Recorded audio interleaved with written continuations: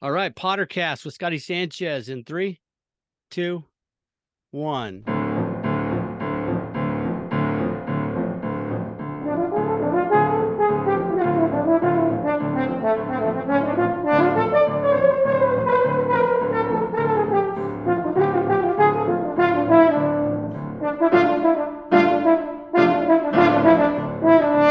Well, good afternoon, good morning, good evening, whenever you're listening to this. Thanks for joining us on the Pottercast. I'm joined by my good buddy Scotty Sanchez. And Scotty, thanks for being on the Pottercast.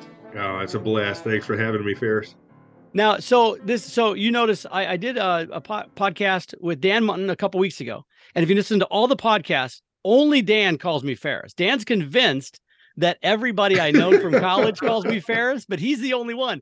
But if I meet someone through Dan, they call me Ferris. That's why Scotty calls me Ferris, because you only knew me as Ferris, right? Absolutely, absolutely. When we would get together on the docks and jocks, and yeah, no, that's exactly. Dan would tell me, he looks just like Ferris, and I mean, it doesn't get any better than that. I mean, who else would you want to be compared to or have a name after? I mean, he's the Yeah, and I quintessential know, I American know. guy. Love the That's guy. right. Dr. Dan is the best because, like, on that podcast, he's like, I nicknamed him Ferris. So all his college friends call him Ferris. And I never have to tell him. No, they don't. Just you, your family, Hawk, and Scotty. Those guys. And I think your kids call me Ferris too. They do.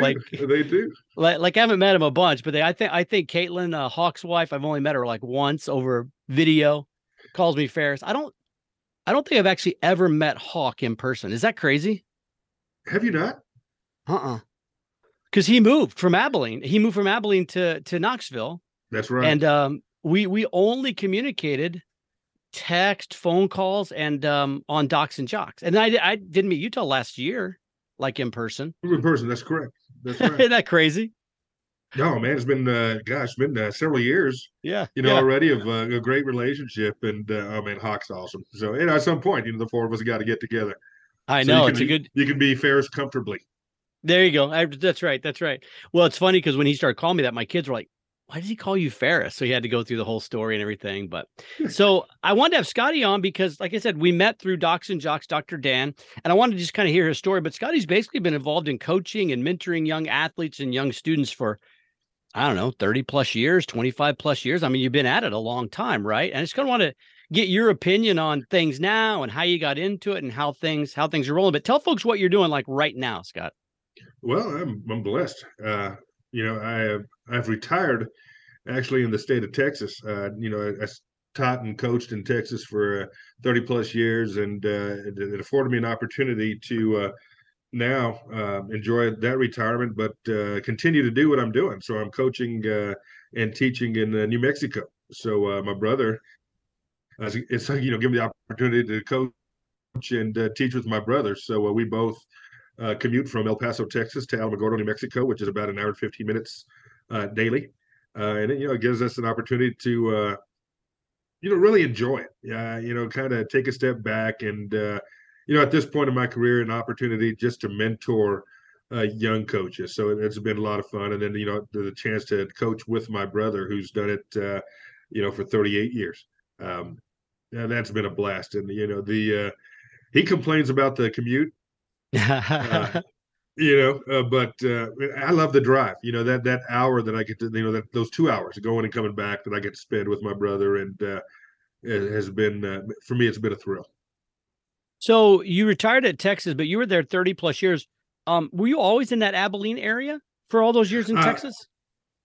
Yes, the bulk of my career I was at Abilene High School. I started off in the middle school. I was there at the middle school for a couple of years before I got the call up, and spent the next 30 at Abilene High as a coach and head baseball coach, assistant football coach, and then I finished up my career there doing a little bit of administration.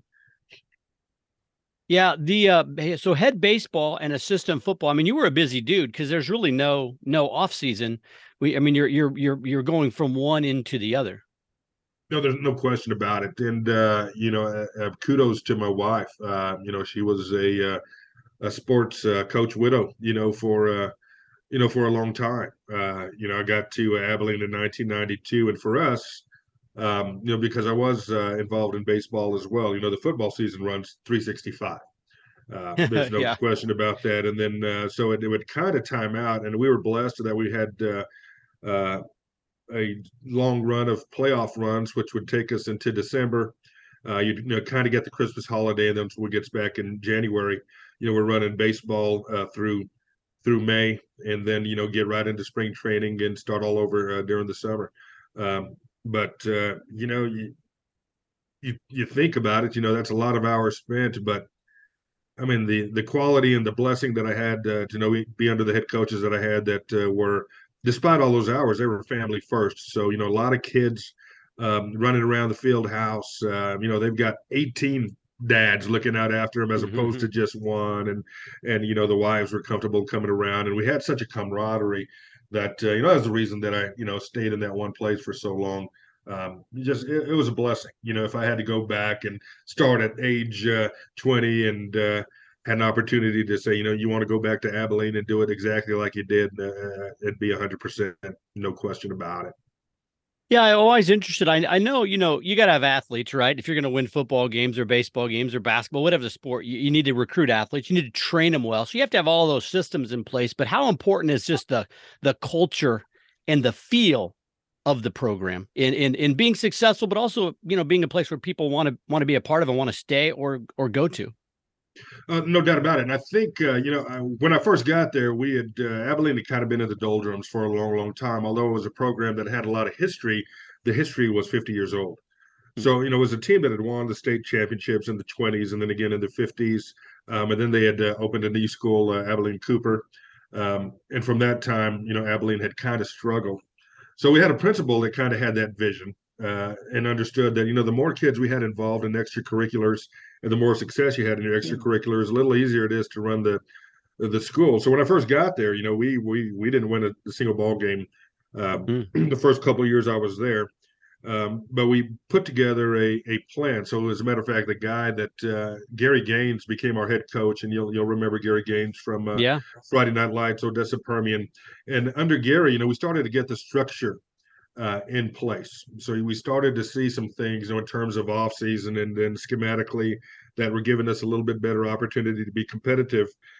And then Gary got an opportunity to go to a different school, and one of our assistants, Steve Warren, took over. And under Steve, we really added that relationship component, and we really made an effort to get our kids out and to, have them be a part of what we felt was going to be something special. And for the next 20 plus years, we were blessed. We were a playoff team and culminating in the state championship in Texas 6A in 2009. So very lucky to be, where I was.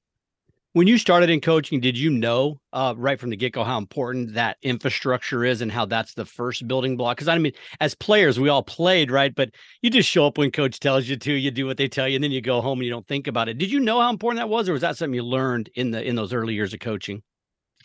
A little bit of both. I was lucky enough to have gone to a high school in New Mexico that had a great tradition. As a matter of fact, we'd won the state championship I have two older brothers, one that's 4 years older, one 5 years older. Each of them were able to win the state championship in football at Clovis, New Mexico, and they won in, Mm.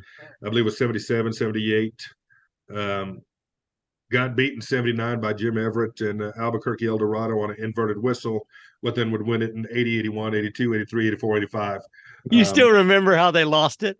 Oh yeah, it was our quarterback Joe Newton, and I was younger at the time, but they ran the option, and Joe faked it to our fullback, pulled it. Well, the officials thought he had given it to the fullback. He pulled it. He's standing in the end No. zone, and they blew the whistle. And so if you ever see Jim Everett, tell him that that state championship belongs in Clovis, New Mexico. But That lucky it was son of a really it was gun. some great. So my older brother Mark, he got to play against Jim Everett. Then he got That's to the next hilarious. year. They played against Hobbs, New Mexico, which is notorious for their basketball. But Hobbs at that Yeah. time had a guy named Reuben Berry who would go on to run at Arizona State. Incredible. As a matter of fact, they had set the national record in the 4x100, and then Mm. a guy named Timmy Smith that would go on and play for the Redskins and Oh set the yeah. Super Bowl record for the most yards rushing in a football game. So it's a pretty good football, but we understood um, through the coaches that we had there that there was an infrastructure that needed to be in place, and it takes everybody. Mike, it takes administration, it takes community, it takes there's a lot of moving parts that you have to have in place in order to be competitive and sustain it. Yeah, it's interesting. That doesn't, I mean, that's the same through all levels, right? At different points. But you talk about coaches, administrators, players, community. When you get to the pro or level or whatever college, it's coaches, administrators, then it's owners, then it's fans, then it's, I mean, everybody building that community together is super important. Is that the job of the head coach to kind of set that pace and set that tone? Is it more the administrators who kind of comes up with that and who makes sure everybody's on board with that? There's got to be a camaraderie there. You've got to have an administration that is going to allow the head coach to do what he needs to do in order to establish that type of structure, and to get, and then it's up to the head coach to do what he's got to do in order to make sure that he's got the correct staff in place, and he sets the structure and expectation, for his players. And by and large, and that's one thing that Steve Warren at Abilene High School was able to completely take advantage of. He was, he's a master motivator, and he was very deliberate in the coaches that he brought and he put in place, and um, and he allowed us to coach. He allowed us to do our job, but then the relationships we were able to build. Um, with those young athletes, from the time, and for us, it was started at the middle school, and then it occurred through the high school. So our middle school coaches were involved, our middle school administrations were involved. Everybody was on the same page, doing the same thing. So it was, quite a camaraderie there, and through that camaraderie, I think we were able to enjoy the success that we did. And what was so cool about it was the diversity that we had in Abilene. We had Mm. people from several different walks of life, from higher income to low income, and to see them come together to achieve this goal, and to look out in the stands on Friday nights and to see the number of people that were interested in what was going on was certainly something special. Yeah, that's the great thing about sports. If they don't get ruined by political correctness, it's a playing field that meritocracy wins. So it really doesn't matter once you get on that field, how, if you drove in a Lincoln or a Cadillac or a Tesla, or if you drove in a beat up pickup truck. Once you get on the field and strap it on, it's whoever's the best player, whoever's the best is gonna be the champ. And our kids really bought into that, and to see our kids, I got to the point in our program that as coaches, we just kind of set the tone, but our kids really were holding each other accountable.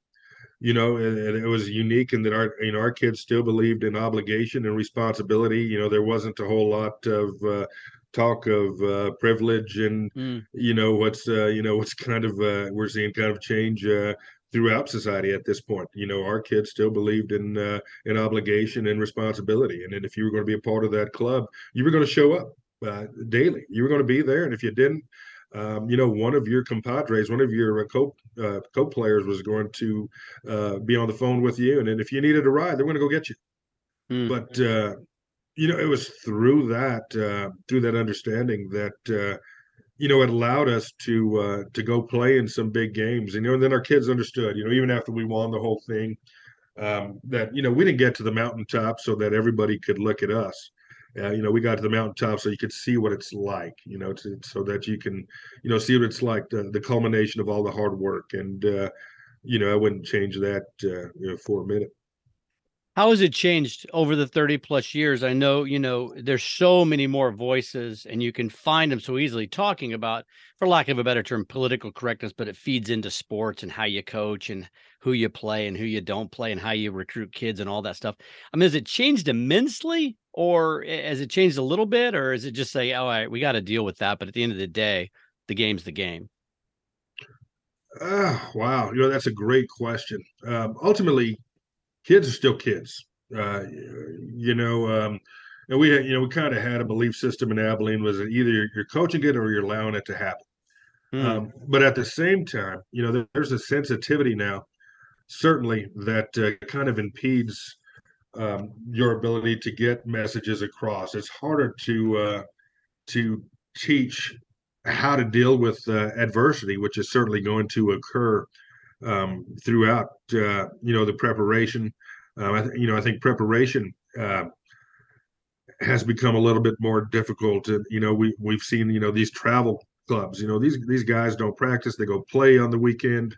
Um, but hardly anybody's working to really improve their craft. And if they're doing it individually. They're not doing it as a team and building that camaraderie that is necessary for cooperation and being able to understand that I've been through this preparation. I've been through the grind with these guys. We're going to do everything we can to make sure that not just I'm successful, but to see the joy of watching my my teammates be successful as well. So also, there's more committee involvement. There's more micromanagement in terms of what the head coach can or can't do, and then of course with social media, everything he says or does is going to be scrutinized, and unfortunately, we've lost that point where you give somebody a little bit of grace for just being human. Right. And with sports being so emotional at times, there's going to be times that you say things or do things in the heat of battle, even away from the heat of battle, that is going to be heavy scrutinized, and unfortunately by somebody who's never been in that position. And then they go screaming to administration, or you've got parents that have an ulterior motive, go screaming at administration, and our administration sometimes will have a knee-jerk reaction in order to try to please constituents. So it's a lot more difficult to navigate. I was blessed to be able to head coach as long as I wanted to be. Mm. I was able to step away from the game and that responsibility when I wanted to. So, very blessed at that time, but kind of saw some of this coming. Where you've got to make that decision as a coach. How much of the background noise that I call it do you really want to deal with? Yeah. I think it's interesting, now because there's more cameras everywhere and everything, blessing and a curse, right? I mean, the blessing is we can see a guy like Peyton Manning, who Jeff Saturday is one of his great friends of all time. We can see a clip of him lighting up Saturday on the bench, in between plays saying, hey, you run the plays. I call the plays. Don't question and he's cussing them out. The freaking play. Well, then they're hugging the next. I mean, it's that kind of stuff. You talk about emotional game. That kind of stuff happens during the game. And then it's not a big deal. Nowadays, a lot of that stuff, especially at the high school level and college level, gets blown out of proportion. And I mean, sometimes people go over the line and need to be called accountable for it. But I think it's interesting that especially a lot of people that make the rules never were in those locker rooms or played those games and realize that my coach can scream and yell at me as much as he wants. And then I take it as he's trying to get the best out of me. He wants me to win, and I don't like it, but then I have to react to it and decide, okay, is that going to make me better? Or am I going to go in a shell and cower and whatever? And he's hoping it makes me better. It was those coaches. Our high school basketball coach was a Bobby Knight disciple and had played for him in the Pan Am games, and he brought that style of coaching with him. Our football coaches, I mean, they pulled absolutely no punches. But my teammates and I understood where that was coming from. It was all a tactic, if you will, to help us reach our maximum. The possibility of us being the best that we can possibly be as individuals on and off the field. And there was an appreciation for it. The reason that I got into the game, I love those guys, as hard as they were on us. And then becoming a head coach, you kind of lean towards those things that made you successful, but then you got to have an understanding that not everybody's built like you, and you've got to, differentiate how you're going to try to motivate different individuals. So for some, it's I think you've got to be able to be eclectic in how you approach everybody on your ball club and understand, what's the and as a head coach, that I think that's so much of what you do. You hire your assistants to actually, do the meat and potatoes of what you're trying to get across fundamentally. Then as a head coach, you've got to handle that structure and that cohesion in order to, build that success and then sustain it. Yeah, I like what you said. We're talking, I mean, it's kind of wrapping around culture of the success you guys had at Abilene, but at all places of success, that structure's got to be there, that infrastructure, that community, everybody's got to be bought into that culture and that structure. And then I love what you said. You said we had a saying that if it's happening, we're either coaching it or we're allowing it to happen. And to me, that's just accountability and responsibility. Like you're not blaming the kid for it. You're saying, oh, if he's acting that way or she's acting that way, I must have either taught them to do that or I haven't stopped them from doing that. So I have to do one or the other. It does. It helps you. It holds you accountable as a coach. Because it's really easy to say we just don't have the athletes, so and so Yeah. is doing it. Well, why did they do that? So really at the end of the day, and again, it forces you to be reflective of how you're doing things. Like I talked about just now, being a head coach and understanding what makes somebody tick and what really turns them the other way. That's our responsibility. To try to find what it is within each individual that's going to allow them to perform within the team structure. And you just said it, nothing more important than responsibility and accountability. And that's something that's become a little bit more difficult. um, I've seen to be able Yeah. to because there's so many outside forces now pulling against that accountability. And it's so interesting because I think, I think a lot of kids growing up that maybe don't have that accountability and responsibility in other aspects of their life, many of them, not all, but many of them, once they realize it, they might not like it initially, but then they kind of realize, oh, this is actually really, this person cares about me and loves me. And this is, I don't know. I feel like if there was more accountability and more responsibility and less just blaming other people, I think a lot of people actually would enjoy that better, even though initially it might be a little painful to deal with because they've never experienced it before. No, sure. Now, I started for my first coach in little league football was a and he would grab your face mask. He would hammer you. I was the quarterback of our little league football team, the Bombers, and but I loved that guy. And then I Yeah. turn around. I'm 8 years old, and I'm going to go play basketball. And it was actually my best friend, Andre Pollard. Mr. Pollard was our basketball coach, and my older brother Mark helped him. And I remember that first day of basketball practice coming home, thinking, "Oh my God, I may never want to play basketball again." Uh, uh, but uh, as I matured and went through it, and then of course my little league coach was my father, and you want to talk about accountability? Oh man, and now it couldn't be more grateful. But I don't know if you remember, there used to be a competition called punt, pass, and kick. Sure. Yeah. I mean, for most kids, punt, pass, and kick, you go out on that Saturday that they had it in August. You go punt, and pass, Yeah. and kick, and if you happen to one that does it the farthest without it getting marked off, you advance to the next level.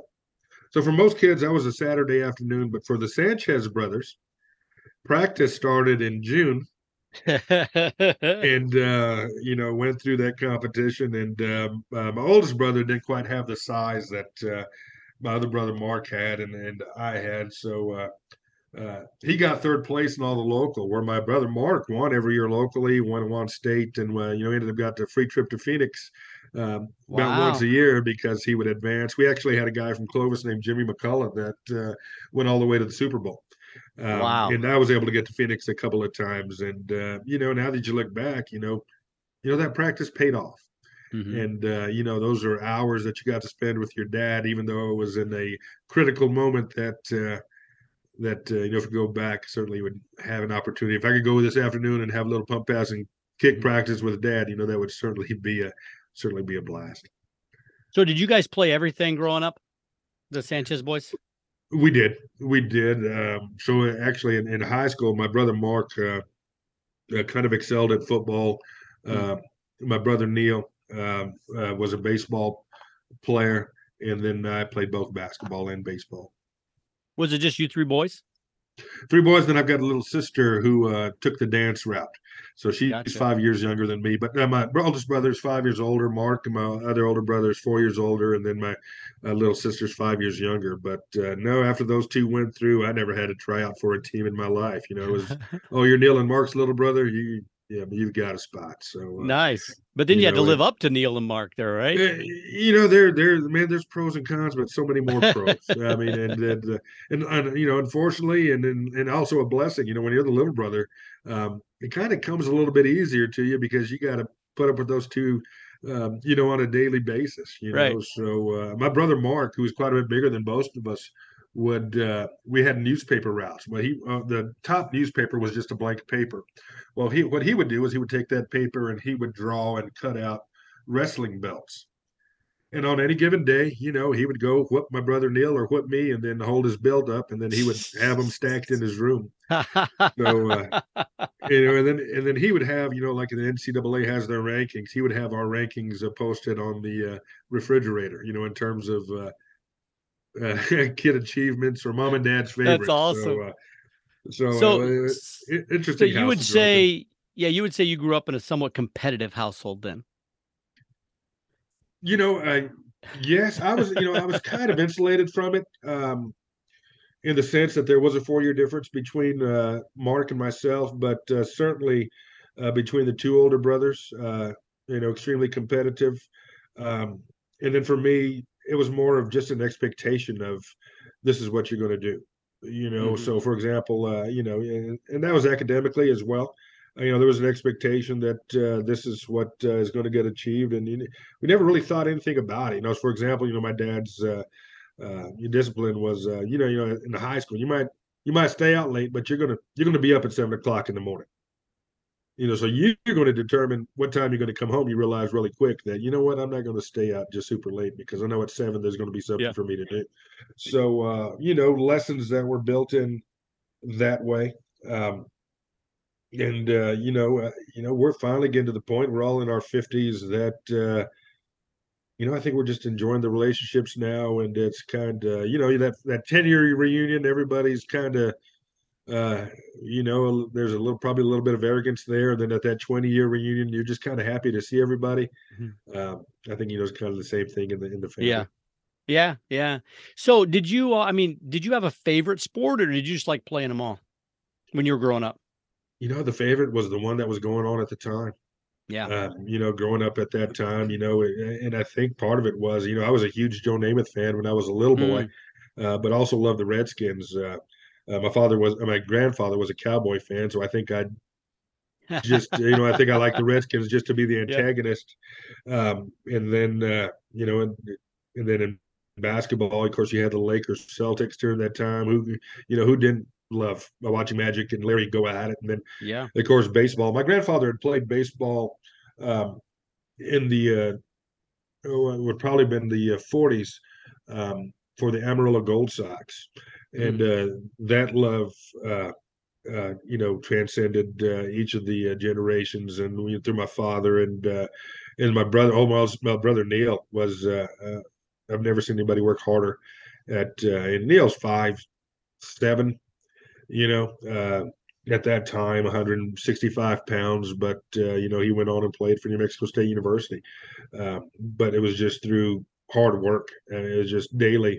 And when Dad wasn't available, we had a gentleman that lived down the street that had played in the Negro Leagues, named Joe Greer, Mm. and he would take time from the afternoons to go hit my brother ground balls, and uh, teach him the fundamentals on how you're supposed to field it, how you throw it. And I know that relationship between those two was pretty special. Yeah, that you bring up a point I want to circle back about college and everything, but man, the Negro League baseball for all those years. I mean, I got a chance to go to the Negro League Baseball Museum in Kansas City and really interested in learning more about it. I mean, that was some of the best baseball going on in the world at the time was happening there. And some of those guys, it was really truly the love of the game because they were just playing for the love of it and for their fans, and they made money at it and things too. But there was some great baseball going on. Some of those stories are just fantastic.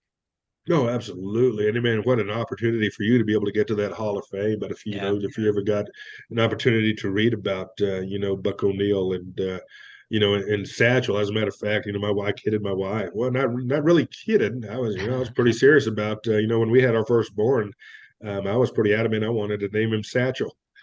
Uh, Didn't make but it in there. it didn't make it. Her maiden name took precedence, so we ended up naming him Reed, which is my wife's maiden name. There's no argument there. That was a So, good call on your part to but yeah, acquiesce to but that. and then then the second one's a girl. So what can you do?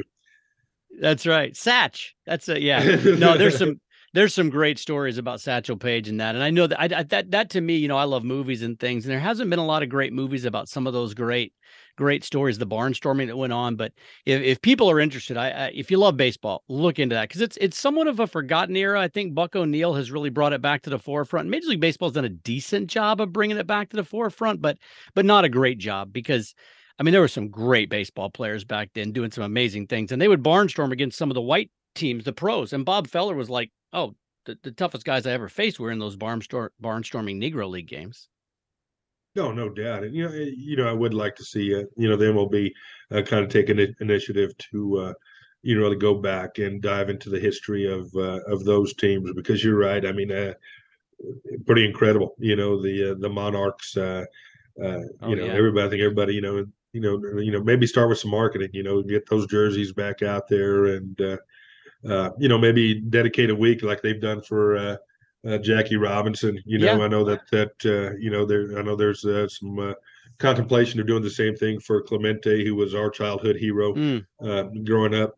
Do the same thing for that league. That would be pretty awesome. Yeah, yeah, and I think those stories of how those guys overcame, all the discrimination that was rampant back then, and just be honest about it and explain, hey, this is what was really going on at that time, but this is what these guys did. And I mean, some of the nicknames too, it almost seemed like they had more fun with the game back then. It was less of a business, Cool Papa Bell, and Oh man, I isn't that mean, incredible? yeah, these nicknames and some of the stuff, you read some of these things they did, and you're like going, that doesn't seem like that's possible. Nobody in the major leagues was doing that back then, stealing bases, and how Satch would just call the outfield in and pitch without it. And like, it's just crazy stuff. But yeah, but obviously baseball is my favorite sport. I love it. I love that history of it. But so your brother Neil went to New Mexico State. Is that where you went to? Did you play ball there? I did. What I was was in your, Mexico where did you go State, after high school? and then New Mexico State, and then I was going to major in business. Thought that was the direction, but after a couple of years, realized I'm not going to be sitting in an office anywhere, that I belong on the field. So I actually got my degree in political science, and went back to Eastern New Mexico to get my teaching certificate. And Nice. on a whim, went to a job fair. Had no intention of going further east than Lubbock or Amarillo, if you don't know the area. Hmm. But there was a gentleman there from Abilene that didn't have anybody scheduled, so I went in there and said, "Hey, would you mind critiquing my interview skills?" And before you know it, I said, "You know what? I'll go to Abilene for a year." Was offered a job, and you meet the girl and you stay for 30 plus, and God knows exactly what He's doing. And, He put me at the right place at the right time with the right people, and I can't believe it's I've already retired from that aspect of it. Flies You by. met your wife in Abilene. I did. I So did. you Her go mom, to this her mom, interview. Oh, yeah, go ahead. her Sorry. mom. Oh no, go ahead. Her mom was actually the copy lady at the middle school that I started at, and she tried to set me up with her older daughter. And actually, it was asked me on a whim. Where do you go to church? And growing up Catholic, said I'm actually looking for one. And she said, "Well, we're Catholic. Why don't you come with me and my family?" So I did. I went and I met my wife Myra, and she was younger at the time, so I had to wait till she was of proper age, and we hit it off. We figured if we have that much fun at church, and imagine what life might be like outside Yeah. of the outside of church. And we've been married now for 26 years, and unfortunately, we lost her mom this past year, Mm. but she put us together, and no complaints. Wow. So you were in Abilene for how many years? I was in Abilene for exactly 31. 31. Wow. Wow. Is that, I mean, in college, that's odd to be at a place that long. Unfortunately, baseball may be a little more common than basketball and football, but and some of the Olympic sports, it's more common. In high school, is that common for coaches to stick around at a high school for 30 years? So I was an assistant for 10, and then I was the head coach for 15. Um, there were some coaches in the air football. There's a football coach there, as a matter of fact, just north in Albany, that has been the head coach there for 35 years. But no, Wow. that's my tenure was the second longest in school history. There was Mm. a gentleman there named Blackie Blackburn, who the field was named after, who I certainly tried to go back and bring some of his traditions back and, go meet with players that actually played for him because he had a great deal of success. Um, I was blessed. I had the same assistant for all those years, and we had been assistants together before I took over the head job. As a matter of fact, um, the guy who brought me over, Jim Reese, left when he was the head coach. I was coaching outfield, and he got an opportunity to become the offensive coordinator at Abilene Christian University. So he left the day before baseball season was Mm. officially starting, which made Darren Lackey the head coach. And Darren is John's dad, John Lackey of a little bit of World Series fame. So He did okay for himself. he did okay for himself. So Darren was there 3 years. Um, I became the pitching coach, and then when Darren left, I stepped into it.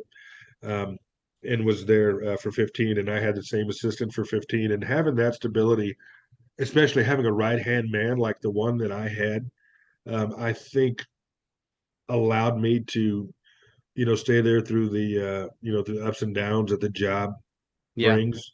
And so when I decided that it was time for me to be a father and kind of step away because of the time that you and I talked about, I told him, it's your turn. And he said, I don't know if I want it. And I said, well, I got to Mm. know because if you don't take it, I'm not leaving because I'm not just going to turn it over to anybody. And he took it and man had a good 5 years. And then the guy that was my pitching coach did it for a couple of years. And now, for the first time in a long, long time, there's a guy that's not from that coaching tree that's going to be Mm. taking over this year. But I was blessed. Even though I'm in El Paso, he reached out uh, to kind of gain an understanding of what it was like to have the sustained success that we were blessed to have. So, it's a family. Yeah. Abilene, even though it's a family. So you said the coach before you that was there, I mean, not before you, but the coach who had so much success, Blackie Blackburn, was that the name? Blackie Blackburn was the guy in the 50s, was there through the 70s that, the field's named after him and appropriately so. There What was something special about playing at Blackburn Field. what did you learn from, was he still alive when you took over, or was it just more learning stories and talking to players? What did you learn For about that? So the relationship I developed with Jim Reese, who had played for Blackie, was the guy that had brought me on. A lot of the lessons in coaching and in coaching baseball, especially, came from Jim. Jim was very adamant about, the game is still pitching, hitting, and defense. So you might have all these elaborate drills and everything else, but let's make sure we're really good at those three things. And then establishing the culture. Jim was. And if you saw him, you'd think calm, cool, collected. But then you go on that first road trip with him as an assistant coach, and the guy doesn't sleep. He said, "Well, Hmm. where's the calm, cool, collected guy?" Well, I mean, all that stuff's turning internally, but then he presents this calm, cool, collected presence on the field. So Jim had played for Blackie, and then like I said, As a matter of fact, Jim would come back after he was done coaching in college and become my pitching coach, which was Oh, what a wow. blessing for me, to get that Yeah. kind of wisdom to come back as a young head coach. Again, along with Ryan Lewis and the other assistants I had, created a stability for me that allowed me to do that as long as I wanted to. But no, the first thing I did as a head coach was is I went and visited Blackie, who at the time was in a oh retirement home. Private retirement So community. so Yeah. I took a couple of players that I knew were going to be varsity players with me, and we went and visited Blackie, and he was wearing a fishing hat at the time. Well, we took him an Abilene high hat, and we asked if we could talk to Coach Blackburn. Well, they didn't realize he had coached. So anyway, we got to meet Coach, and the first thing he said to me, he said, "Well, there's a familiar face." Well, I didn't even know if Blackie knew who I was. I'd met him before, but Yeah. he there's a familiar face, and then asked me a little bit about the team, and I told him we're getting back to some of the traditions that he had. So, for example, there was a uh, outside storage area that had a green door, and if somebody made a physical mistake, he would have them run to the green door, reflect on it, and come back. So I told the coach, we're bringing back the green door. We're bringing back some of these things that she did back, and was able to get a bunch of his players that had played for him. So I was blessed that when I took over, it was the 50th anniversary of their last state championship. Mm. So we had a 50th reunion with all those guys and let them hang out with my current players, and it turned into be a wonderful weekend and kind of set the tone for my career as a head coach. And as we were leaving, that old fishing cap left Blackie's head, and that Abilene high hat went to his head, and to see the amount of pride that it went on his head with. I mean, it still evokes a little emotion. That's incredible. Yeah, I mean, hey, Scotty, I think we're coming up on the end of this talk, but I think you need to write a book, dude. Have you ever written a book of coaching? Like I've already got your chapters of culture here: structure, infrastructure, community, accountability, and then continuity is what you're. I mean, that's kind of what you're talking about here. That continuity from Yeah, all the way the back from what continuity Blackie did all the way through to your coaches. I mean, a lot of coaches, it seems like, use their stops as a stop to get to the next stop. Well, you were there 25 years and you had an assistant there for that amount. A lot of assistants like, oh, I'm going to assist for like 5-6 years. Then I want to move on. But man, when you can get that magic of that continuity, that seems like what I think of Gonzaga. I mean, Mark Few's been there for 30 plus years, started like as a ball boy practically, and that's how you get that ingrained.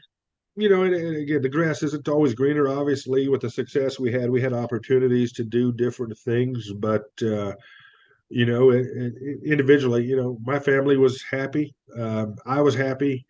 Um, you can't beat the community. And now that I'm older, now it's time to go explore a little bit Mm. and to give back and and to reflect. And yeah, I think once we all get to that point that that we're getting to now in our mid 50s, that priorities change. I think we probably a little bit give a little bit more grace, but you're a little bit more selective in who you surround yourself with, and when you got an opportunity to share and give back, which we've been allowed to do in this new endeavor that my brother and I are doing.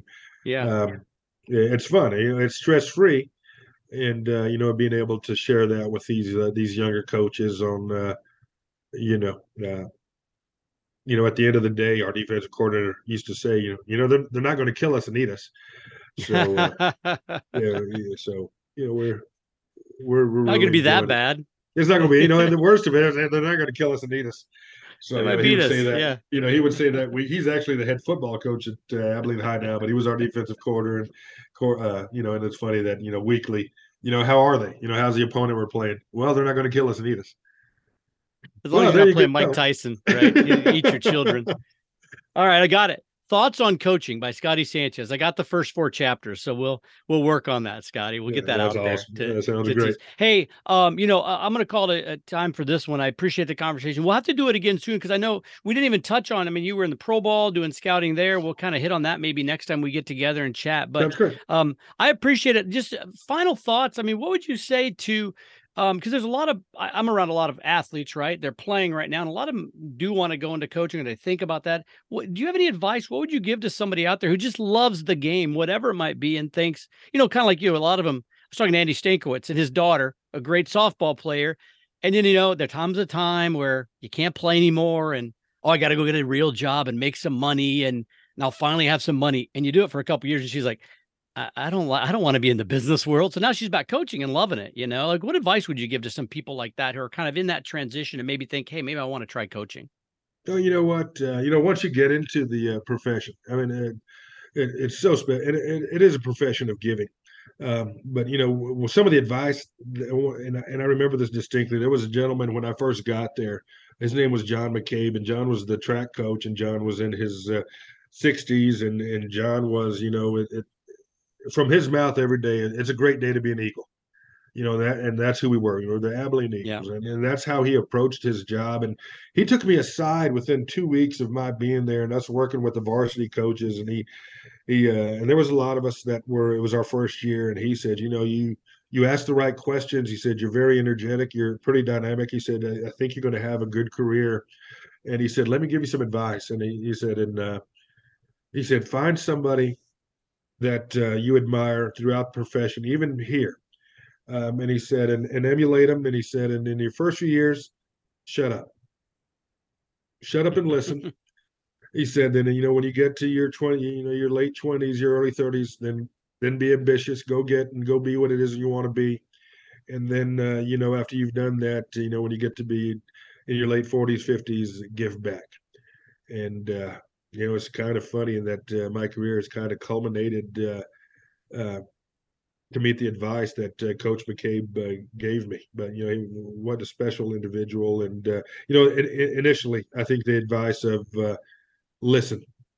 We might come out of college with all these ideas, but there's a reason that the Gary Gaineses and the Steve Warrens and those guys were successful. And of course, being at Abilene afforded us opportunities to spend time with college coaches and whatever we could get from those guys to see. And like you said, it all came back to accountability and structure in all those programs. So we just try to emulate it. I didn't come up with any brand new baseball drills by any means.